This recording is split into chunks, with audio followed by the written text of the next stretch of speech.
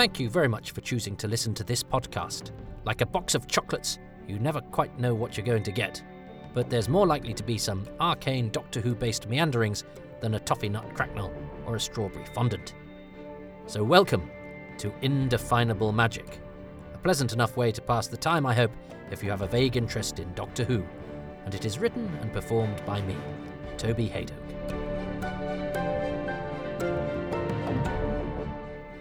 Tonight's episode, Credit, where credits are due.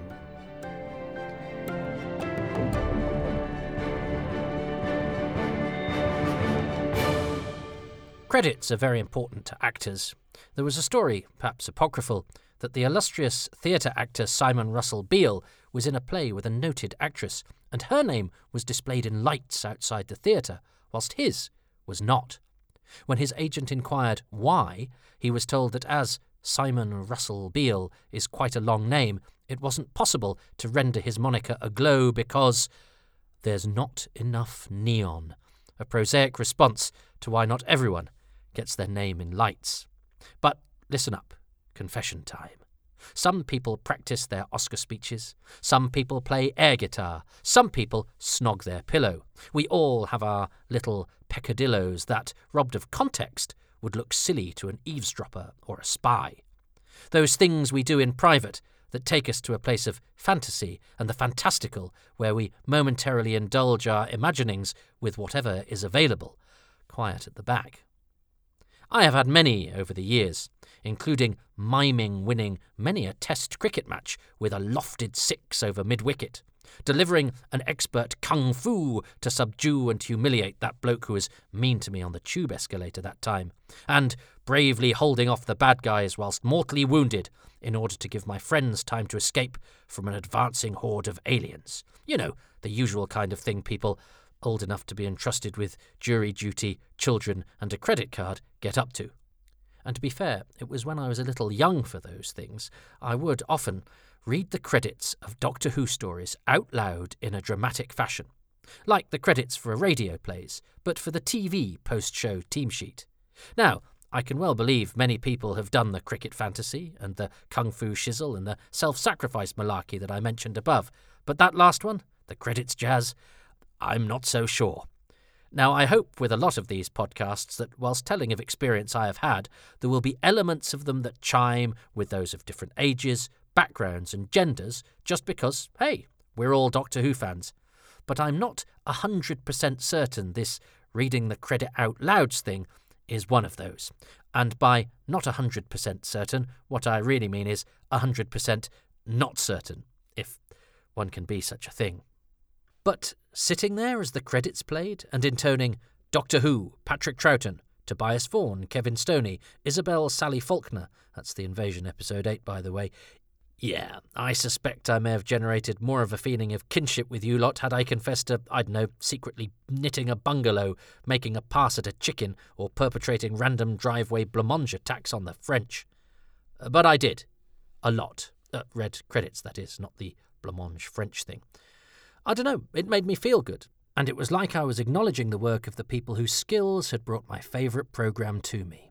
I spent a lot of my childhood alone, usually with only Doctor Who for company, in the form of books or magazines, or, most excitingly, episode guides with cliffhangers and cast lists. And sometimes, when you're alone, you hanker to, take pleasure in looking at magazines and saying things out loud. Well, I do anyway. I'm an actor, so, saying things out loud kind of counts as practice, in the way that fledgling footballers play keepy-uppy, novice chefs practice knife skills, and wannabe MPs nick their schoolmates' dinner money and then make out it's the victim's fault for not locking their pencil case or for looking vulnerable. And anyway, when I was young, I wasn't talking, I was listening. I liked the tone of voice radio announcers would give to credits that, because it was radio, had to be read out loud. The aural landscape of my childhood, the shipping forecast on Radio 4, with its beguiling but peculiar names, Fisher, Dogger, German Bite, names that, without the right BBC gravitas, might accidentally suggest to the unsuspecting listener that they'd suddenly teleported into a party where khakis and hats are more important than dips and crudités.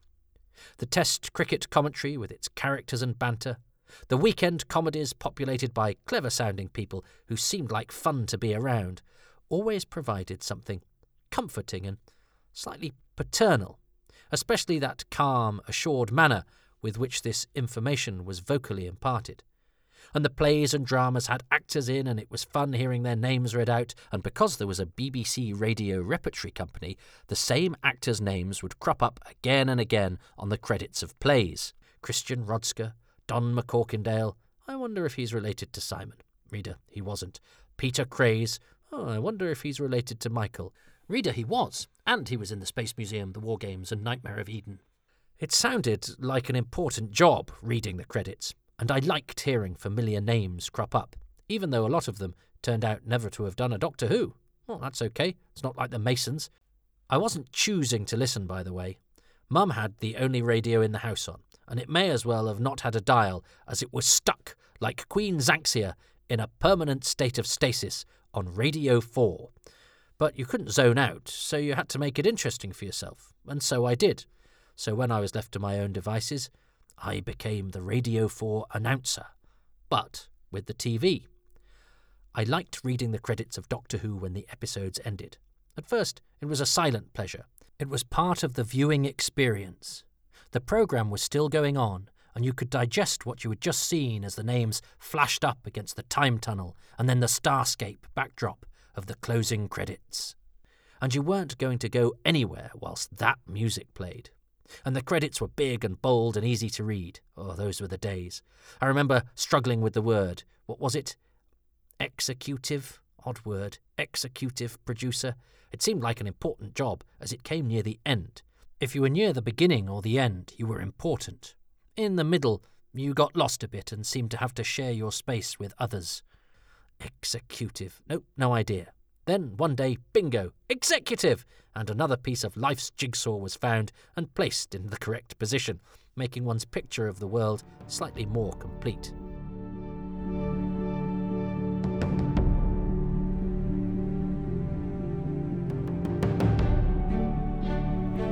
But it was the actors' names I liked reading best, because you knew you could see actors in other things. And I think I fantasised about being those people.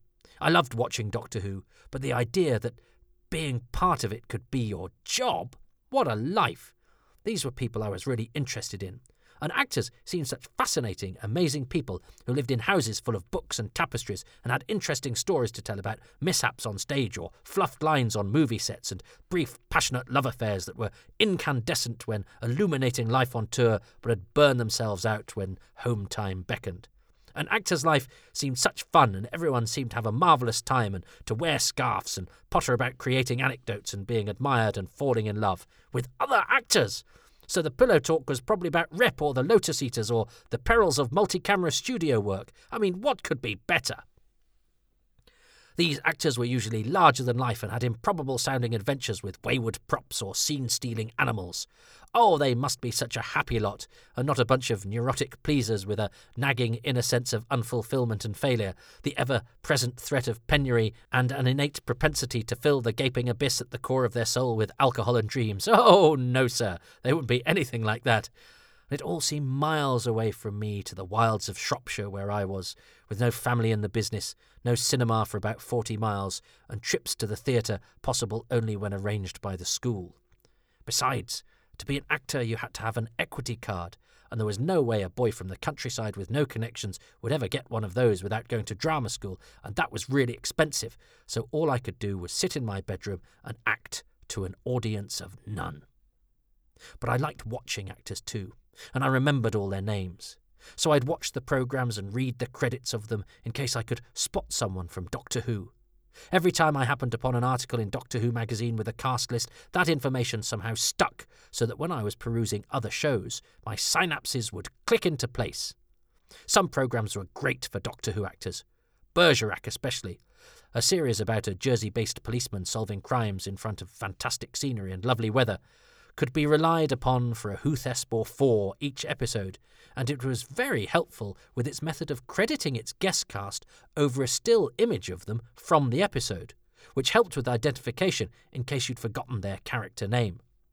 I remember being horrified that Ian Marter only had about 3 lines when he popped up. "Give me one good reason why I shouldn't smash your ugly face in. About 3 years in the nick, you Burke. You what? I'm a copper, you stupid great lummox." That was the exchange between him and Bergerac. What was he playing? What was it? Farmer? Cowman? Something like that. In one episode. I haven't seen it in decades, but that's my memory of it. And I recorded that bit when the episode was repeated, and the credits of that and other episodes of Bergerac with a high Who content. One had Marcus Scarman, Quillam, Thara from the Crotons, Girton from the Demons, and a Menoptera in an episode where the main guest star was Nielsen from Warriors of the Deep. Wow! But then, what would you expect from a show which was created by Robert Banks Stewart, who wrote The Seeds of Doom and Terror of the Zygons, script edited by Chris Boucher, Face of Evil, Robots of Death, and Image of the Fendal, and produced by George Galaccio, who'd worked on loads of Doctor Who. I mean, it practically was Doctor Who, Bergerac, just with tax dodgers instead of aliens, and Bergerac's fat cat ex-father-in-law Charlie Hungerford, a.k.a. Lord Ravensworth from Mark of the Rani, crowbarred into the storylines with even more contrivance than the Master in Season 8. Even rival show Robin of Sherwood, which seemed so much more adult than Doctor Who. It was very dark brown and had breathy Irish music and that grown-up filmic look that can only be described as having been made on film.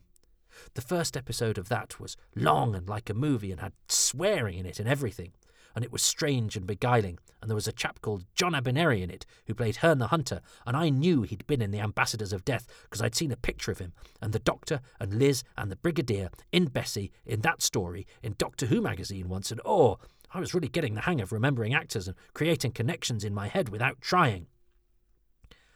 Well, come on, it was a talent of sorts.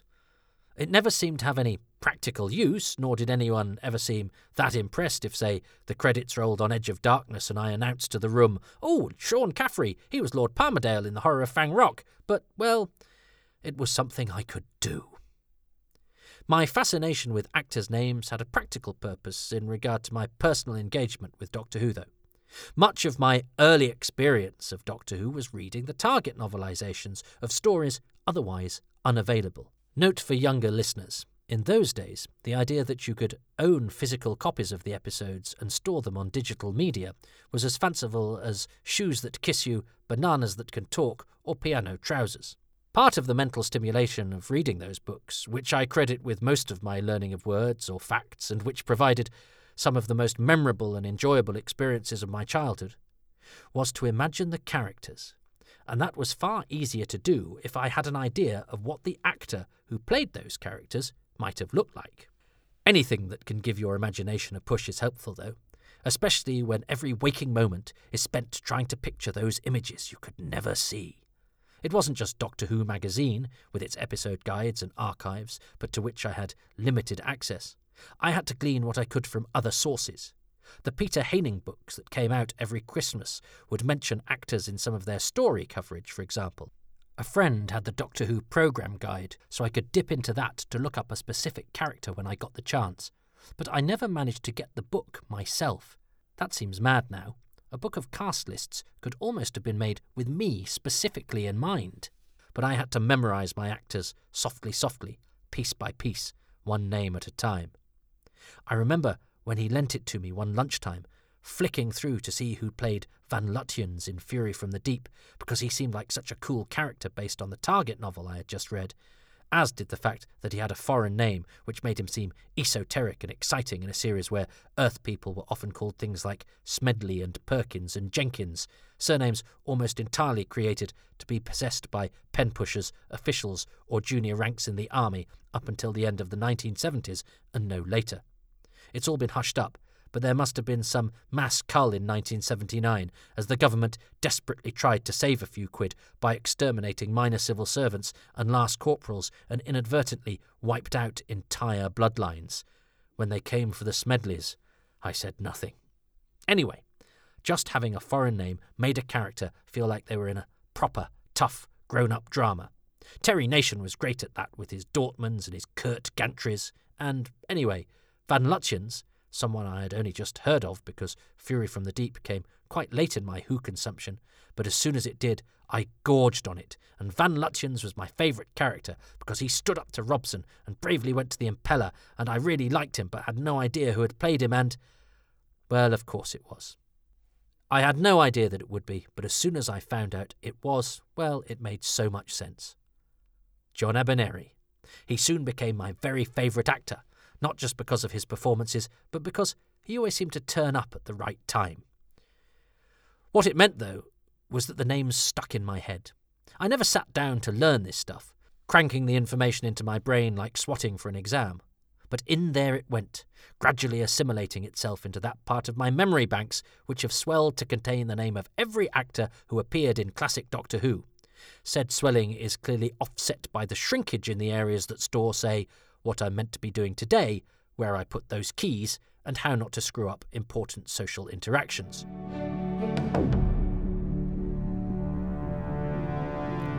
But anyway, for the boy who'd yet to become that man, there were exciting discoveries to be made.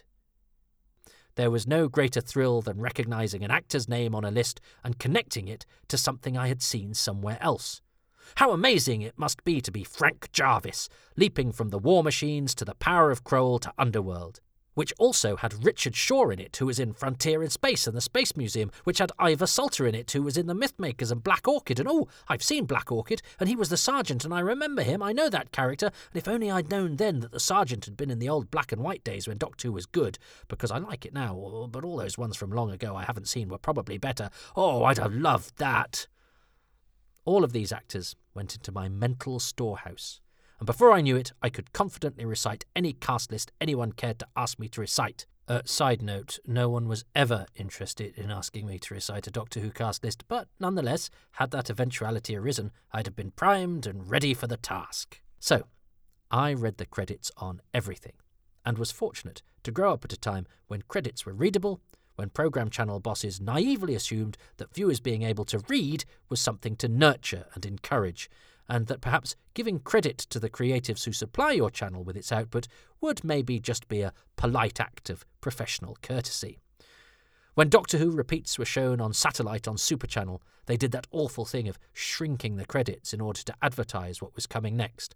What an uncivilised and horrible thing to do. Thank God that wasn't going to infest the mainstream channels, and that living in the UK we wouldn't endure that terrible American practice of having credits that zip past at an unreadable speed. Awful.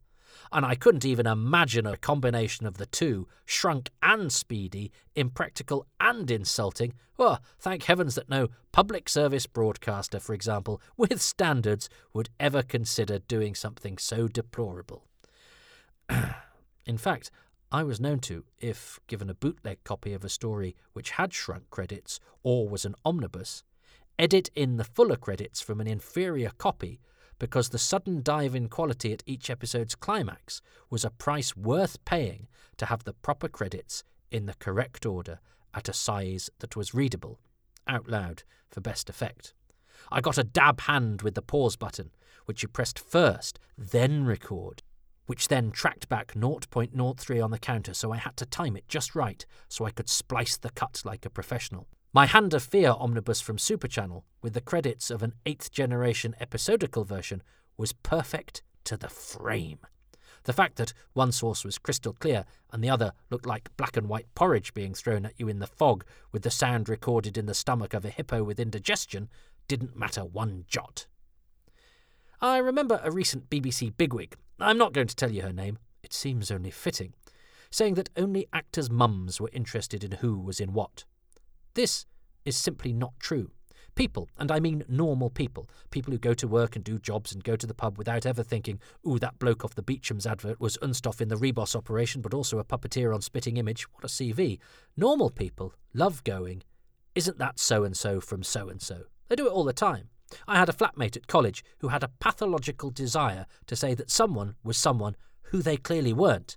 He swore blind that Stuart Bevan, espied in an advert, was Dennis Waterman, and having credits was the only way to prove to him that he was talking tommyrot and must never, at any point, be responsible for picking someone out of an identity parade lest a massive miscarriage of justice ensue. But anyway, I did briefly, before IMDb was invented, enjoy the status of being phoned up by friends, family, and the family of friends and asked what they'd seen that bloke from tonight's Casualty in before. I was useful once. IMDb killed the video star. It meant, too, that instead of experiencing disappointment when an episode ended, I had excitement because the names would reveal all sorts to me that I could then go away and think about.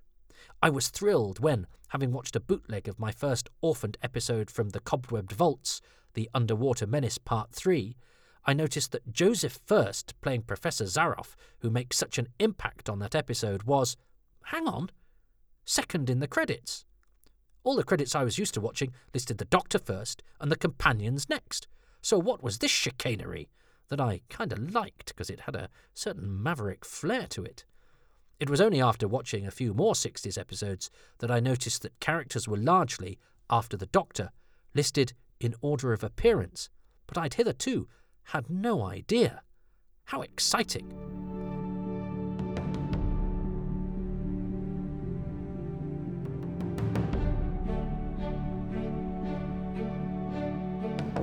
I get very cross with credits now. It's an odd hill to die on, I know, but at least it's a hill that will have a memorial on it with names written there for all to see, names that I'll probably stand there and read out loud. But there's nothing wrong with taking a moment to acknowledge and to appreciate the purveyors of the thing that has just made your day pass in a more interesting fashion. I think it's manners, courtesy, but it also psychologically winds you down from what you've just seen, helps you to assimilate the drama or bid the comedy a fond farewell. Croft and Perry comedies knew just how to sign off, with their actors gifted a single caption as they waved goodbye or pulled a face at you as you learnt whom you had just been watching.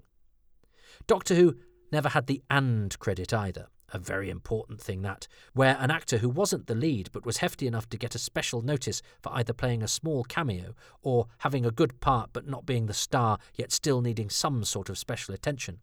My friend John Bruford and I still, to this day, refer to the American actor Paul Winfield as "and Paul Winfield" because he seemed to get an "and" credit in practically everything he was in, and it was always a disappointment if he didn't. I remember feeling like we'd reached the point of no return when the series Spooks, MI5 in the USA, ran without credits. This was because they were spies, so not having the names heightened the idea that these people were anonymous and in the shadows. Well, that's what Simon Crawford Collins and Jane Featherstone, the producers, said on the DVD extras. How do I know what Simon Crawford Collins and Jane Featherstone were called? Because they were captioned in massive letters on the DVD, so clearly knowing who some people are matters then, does it, guys? And you know what? No one has ever rung me up and asked, do you know who the executive producer of tonight's episode of The Bill was? And what else did they executive produce? And I don't think this is residual ire on my part for not being able to pronounce the word executive for ages, by the way, though I've always been more comfortable with those lower down the food chain, and I always manage to screw up my interactions with important people, so maybe it's kind of lingered. I remember being especially upset with Spooks, though, because in the very first episode of that series, Kevork Malikian, that mighty actor who has a very peculiar death scene in The Wheel in Space and who has since been in every programme and film made in pretty much every country, from Mind Your Language to Indiana Jones to Homeland, was in it. And I was sad for him that his name wasn't in, well, if not lights, then copperplate Gothic bold, or whatever font Spooks would have used had it not opted to have its cast list rendered in the televisual equivalent of invisible ink. I actually refused to watch Spooks after that, and only caught up with it some time later. And it's a fabulous series, with lovely turns from all sorts of Who types, from Kevin McNally as a neo-Nazi, to Lisa Bowerman as the Home Secretary's PA, to Jeff, your knighthood for services to character acting is long overdue, Rawl, Robert Glenister. Oh, there are all sorts of treats, and lots of very twisty-turny stuff, and even some great actors who, shock horror, haven't, or hadn't then but have now, been in Doctor Who. So I was cutting my nose off to spite my face, but if credits are supposed to break the spell, well, then what about opening titles, which it had, and, say, incidental music? Presumably spies don't run about Canary Wharf accompanied by a dramatic beat, a synth player behind them emphasising the action that they're undertaking. Nor, Actually, when it comes to it, do they look like Matthew McFadden, Rupert Penry-Jones and Keeley Hawes? But that's a whole other conversation. And hey, they're brilliant actors and there's nought wrong with being sexy. So I'm told. Anyway, it's basically a list of ingredients, a credits list. If you took a bite out of a sandwich that you'd bought and you liked it, you'd look at the packaging and have a perusal of the ingredients to see what it was that was in it that had taken your fancy.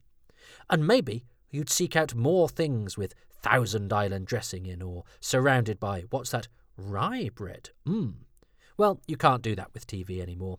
The credits fly by or are squashed to the side so we can see what's coming up next. Enjoy that mind-bending sci-fi show? Stick around. Some people from a boy band will be remembering things. The wife of a rock star, a cricketer, and some TV presenters will be dancing, or some members of the public will be caught on home video falling off ladders into their conveniently placed freezer.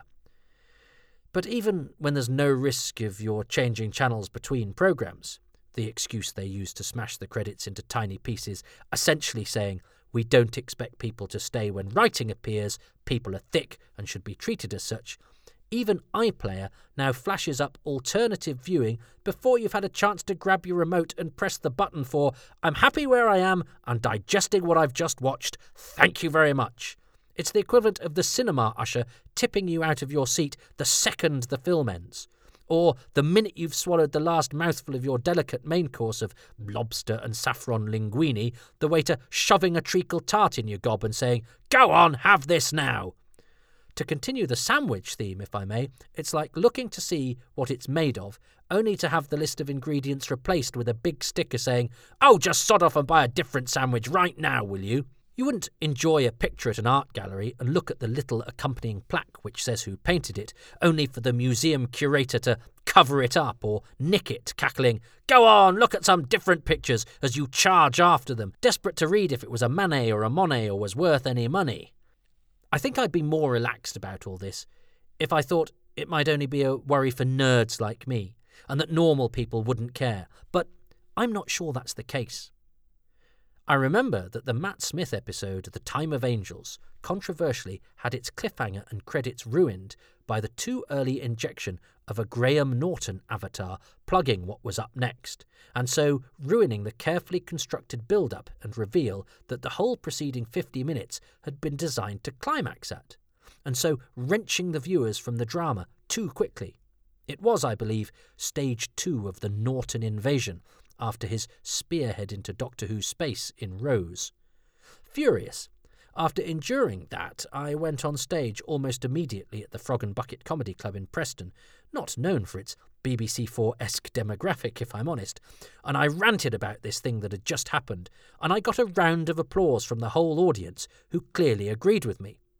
I think people like those lists of names more than the execs give them credit for. And you know what?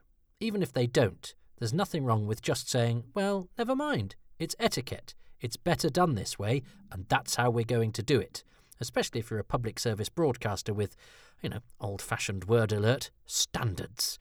Where are you from, Toby? 1952? Yeah, about then, yeah. But still, I grant you, my habit of reading the credits out loud is a bit odd, yes. That, I admit, is not shared by, and indeed would genuinely disconcert, the great unwashed. And sometimes, when enacting my, well, let's call it a perversion, why not? I'd read them, not in the order they were on screen, but in the order of whom I felt had made the most impact that episode. Or I'd give a special and, or an acknowledgement to an actor who had just died. Anything to make the credits punchy or different or emotional or exciting. A list of names. Exciting. Yes, that's me. And no, I don't understand it either. I suppose mathematicians see beauty in numbers. They see patterns and shapes mere mortals don't. Well, similar beauty and patterns can be seen in TV credits, not by mathematical geniuses, but by slightly lonely anoraks who have never quite rationalised their complex relationship with, say, casts in alphabetical order. Are they egalitarian nirvana or boring dilution of star wattage? The jury is out. I have recently actually looked into this, and diagnoses of OCD and ADHD have been bandied about, But I've had enough labels, and I don't need any more, so please don't write in. I'm prepared to leave the diagnosis as bit of a twat and leave it at that, to be honest. And hey, I'm a maverick. As a credits reader, I myself was no slavish adherent to the text. I was frequently billing guest stars before the regulars, and imagine how excited I was when revisiting the Davison era on video I found, mostly in Peter Grimwaite-directed stories, that the guest cast often got preferential billing to the companions. Now, I had and have nothing against the companions, but they were regulars, so that was fine for them, and they were there every week. It was great to show deference to visiting guest stars, I thought, especially if they were people my mum recognised, like Beryl Reid and Nerys Hughes and Richard Todd. Funny though, I hadn't noticed their prominence in the closing credits first time around, and if, prior to collecting them on video, you'd have asked me about the 1980s credits, I'd have assumed they all went Doctor, Companions, Guest cast in order of importance or status, that's it. The normal way. But no. Those mentioned, plus Stratford Johns in Four to Doomsday, Simon Rouse and Mary Morris in addition to Todd and Hughes in Kinder, James Warwick and Claire Clifford in Earthshock. Claire Clifford? Really? Not even Timothy Dalton got that treatment, and he's James Bond. And Peter Wingard in Planet of Fire, as well as, by the way, the person who started all this, John Fraser, as the Monitor in Logopolis, all trumped the companions come curtain call. I don't really understand my crusade to put the companions in their place. I really don't know where that came from, Maybe it's because a lot of them hadn't been in big films or programmes my mum watched, and so I couldn't impress her with anything they had done. And I think the idea that Jackie Lane might be considered more important than Andre Morel, or that inexperienced young Matthew Waterhouse could lord it, metaphorically, over RSC veteran Emrys James, somehow irked me. Grange Hill seemed to get this right. The adult actors were always credited before the child actors, even in a child-centric episode, because, grown-ups. I know Grange Hill stopped doing this eventually, but I was grown up myself by then. And actually, there are some anomalous credits compositions over the years. The general pattern of the Hartnell era is a mixture of regulars, then guest cast are in order of appearance, but sometimes in order of importance. Then, when John Wiles arrives as producer in Season 3, it eventually settles into the Doctor first, then everyone else generally in order of appearance, although sometimes the order gets jumbled in admin, including companions, and that's a pattern that pretty much continues into the Troughton era, bar, it seems, the Space Pirates, which follows the Radio Times billings, certainly on episode 2, of the Doctor, then the illustrious featured guest actors, Dudley Foster, Gordon Gostelow, Esmond Knight, etc., then the companions, and then the rest of the guest cast. Before we leave the 60s, though, how impossible is it not to love the credit Wotan gets in Hartnell's The War Machines, episodes 1 to 3, before the revelation at the end of part 4 that the voice belonged to War Machine operator Gerald Taylor, and that Wotan was not an hypnotic supercomputer playing itself in its own biopic. And I'm saying and for a specific reason, and Wotan's is the only and credit in the entire classic series run, and for that we must cherish it. For the Pertwee era, it's the Doctor, the companions/regulars, then the guest cast in order of importance.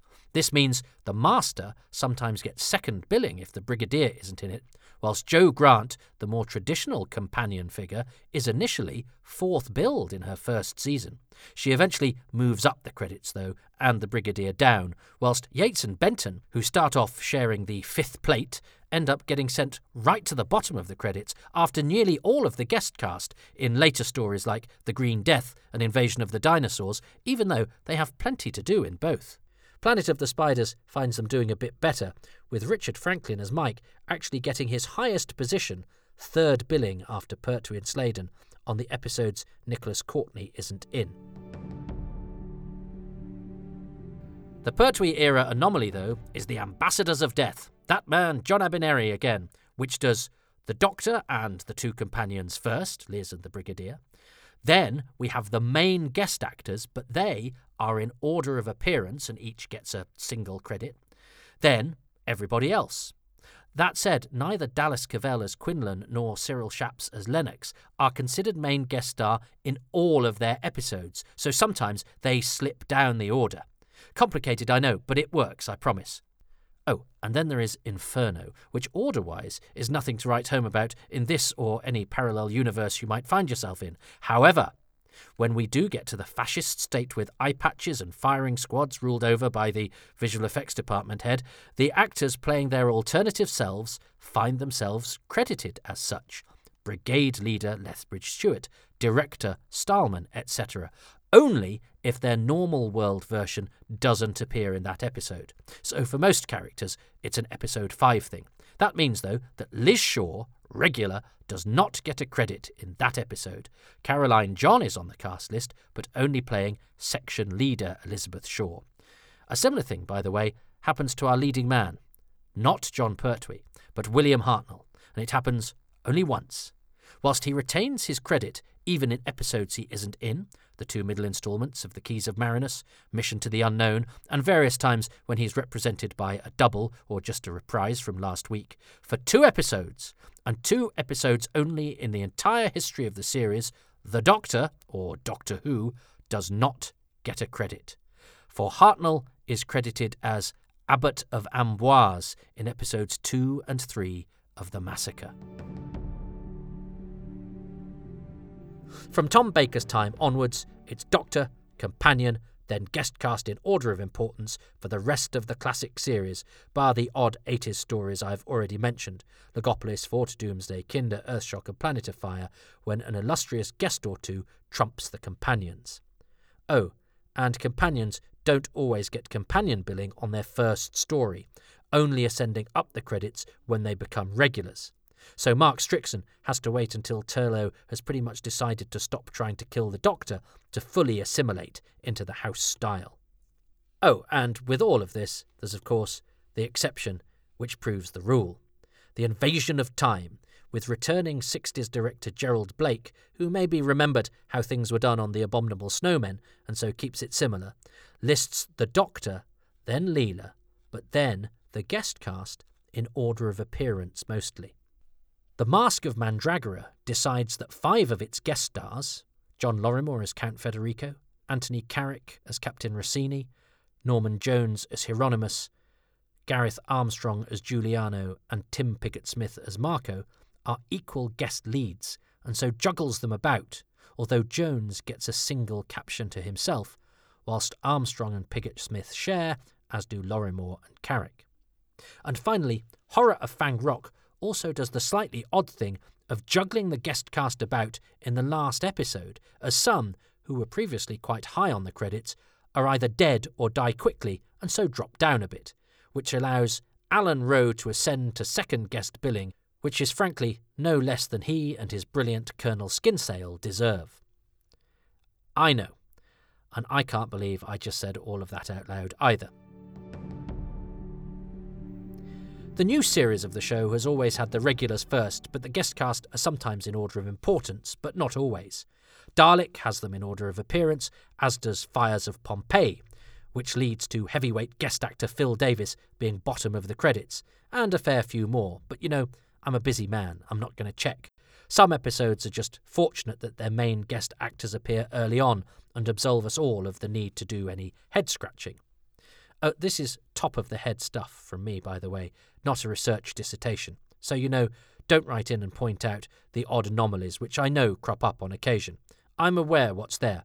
I'm just trying to make this digestible. And the fact I'm having to make this disclaimer because I know someone is paused over a keyboard right now, waiting to try and catch me out rather than just enjoy what I'm doing and give me the benefit of the doubt, is why Doctor Who fans actually, fundamentally, deserve to never be truly happy. That said, it's not as if I haven't gone out of my way to look into this stuff in the past. A joyous addendum to the mixed billing on the 60s stuff came when I went to Birmingham Library one day to flick through old copies of the Radio Times. That, dear listener, was the teenage Toby's idea of a fun day out, and he didn't have a girlfriend for ages. Why, do you ask? And I was delighted to discover that in the Troughton era, and, as it turns out, some of the Hartnell era too, guest stars were given billing precedence over the regulars in that illustrious magazine's listings. And so Evil of the Daleks starred Patrick Troughton and Marius Goring, Theodore Maxtable, with John Bailey, Edward Waterfield, and Fraser Hines. Gosh. And there were even kind of and credits too. The Mythmakers was William Hartnell, with Maureen O'Brien, Peter Purvis, with Max Adrian as King Priam, with Barry Ingham. Okay, so that's a lot of withs and no ands, but still, it's the same principle. Hang on though, Frances White, who played Cassandra, receives no credit at all in the Radio Times, apparently at her own request.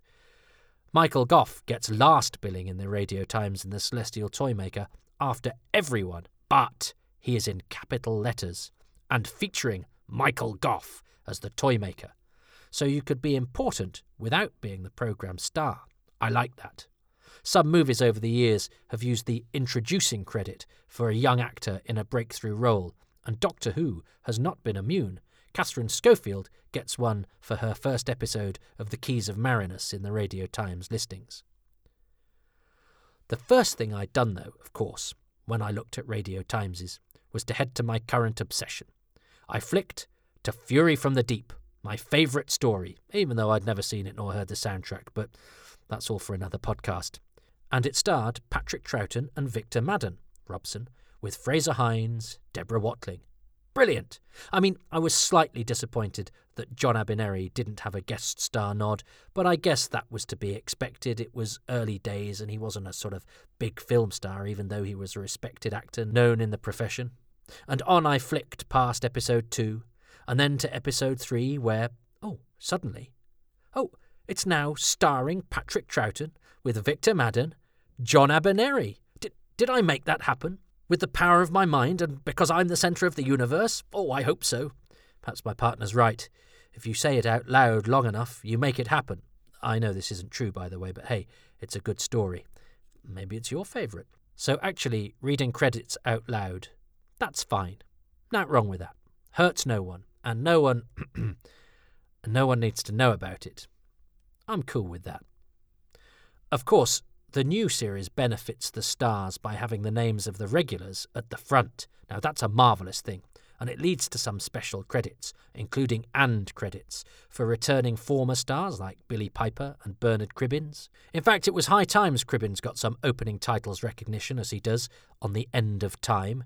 He even missed out when The Stolen Earth and Journey's End decided to do the hitherto unrepeated thing of having some of the guest actors, generally those who were former regulars or returning characters, or from Torchwood, though Penelope Wilton as Harriet Jones is actually top billed of the lot, who are credited during the opening action where the producers and directors normally get their nod. They're all there, from Noel Clarke to Adjoa Andoh, but no Cribbins or Jacqueline King, who've both been a vital part of the success of the season about to come to a close. Still, I was lucky enough to get a preview episode of The Stolen Earth, and none of the names appear on that, so it was clearly a decision taken very late in the day, and one I applaud. This, by the way, is a practice common to US television. Most of the featured guest cast get name checks over the opening moments, often in single captions. This is partly because of the egregious practice of closing credits going at the speed of light. These days, typically, UK programmes have the worst of both worlds. The closing credits zoom by too quickly, but the guest actors don't get front of programme billing. So, like any thespian who's played the pantomime horse will tell you, they lose out at both ends. Of course, the internet now makes up for this a little bit. It needs to, with more and more streaming services requiring the dexterity and reflexes of a 12-armed cheetah on speed and some ancient incantation in order to somehow not make the credits vanish before you've had a chance to watch them. It's almost like they don't want us to read, and it is what will almost certainly make me kill again. But yes, you can look on IMDb, although the day the world realises that it is an extremely flawed and often inaccurate resource taken as gospel by far too many people will come to be known by future historians as the day that was far too bloody long in coming, or the programme's website itself, it's not the same. You want to see your name in lights, not footnotes. As jobs in the acting profession become less frequent, less well paid and less rewarding, in and out, No rehearsals or company spirit.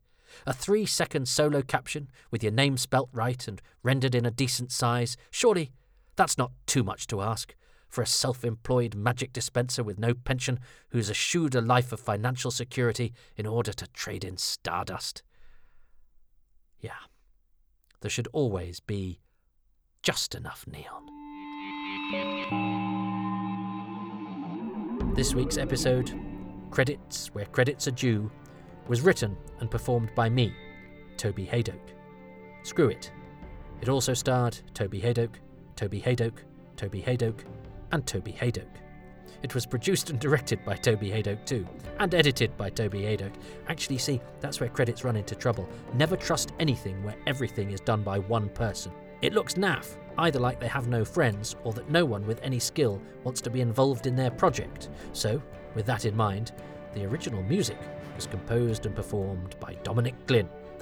And tonight's episode also starred in Dreamcasting John Abineri, Marius Goring, Richard Todd, Peter Wingard, Kevork Malikian, Christian Rodska, The Companions, and Paul Winfield. And Votan.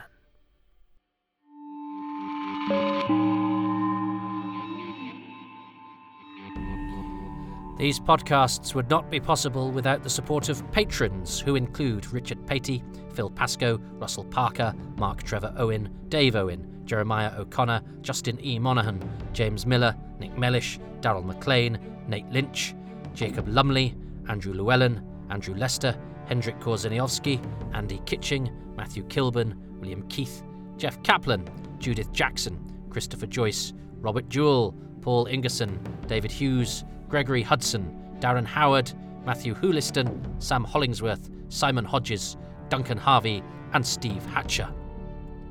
If you would like to become a patron, you can do so at patreon.com/Toby Hadoke, where you get releases in advance, you get bonus and exclusive material, and look, it's a fairly egalitarian system, although there are badges for higher tiers, but all the material is available to everybody, starting at £3 a month, and you get a 10% discount even on that if you sign up for a year. A one-off payment system is also possible at kofi.com/Toby Hadoke. But look, I know times are tough, and I just appreciate you listening to these things. However, if you enjoy that experience, I would be really grateful if you could do something that costs no money at all, and that is to give me 5 stars on iTunes and Apple, and indeed any podcast outlet out there that you use, and perhaps a couple of lines of review as well. Any sort of really positive feedback does help to draw people and make me stand out from the crowd, and it's just helpful, and I'm very grateful to those of you who do so. So if you haven't done that yet, please just pop along and do that. Thanks very much indeed, and I look forward to speaking to you some other time, and I hope, if nothing else, I've made the past 40 minutes go quicker than they otherwise would have done. Take care.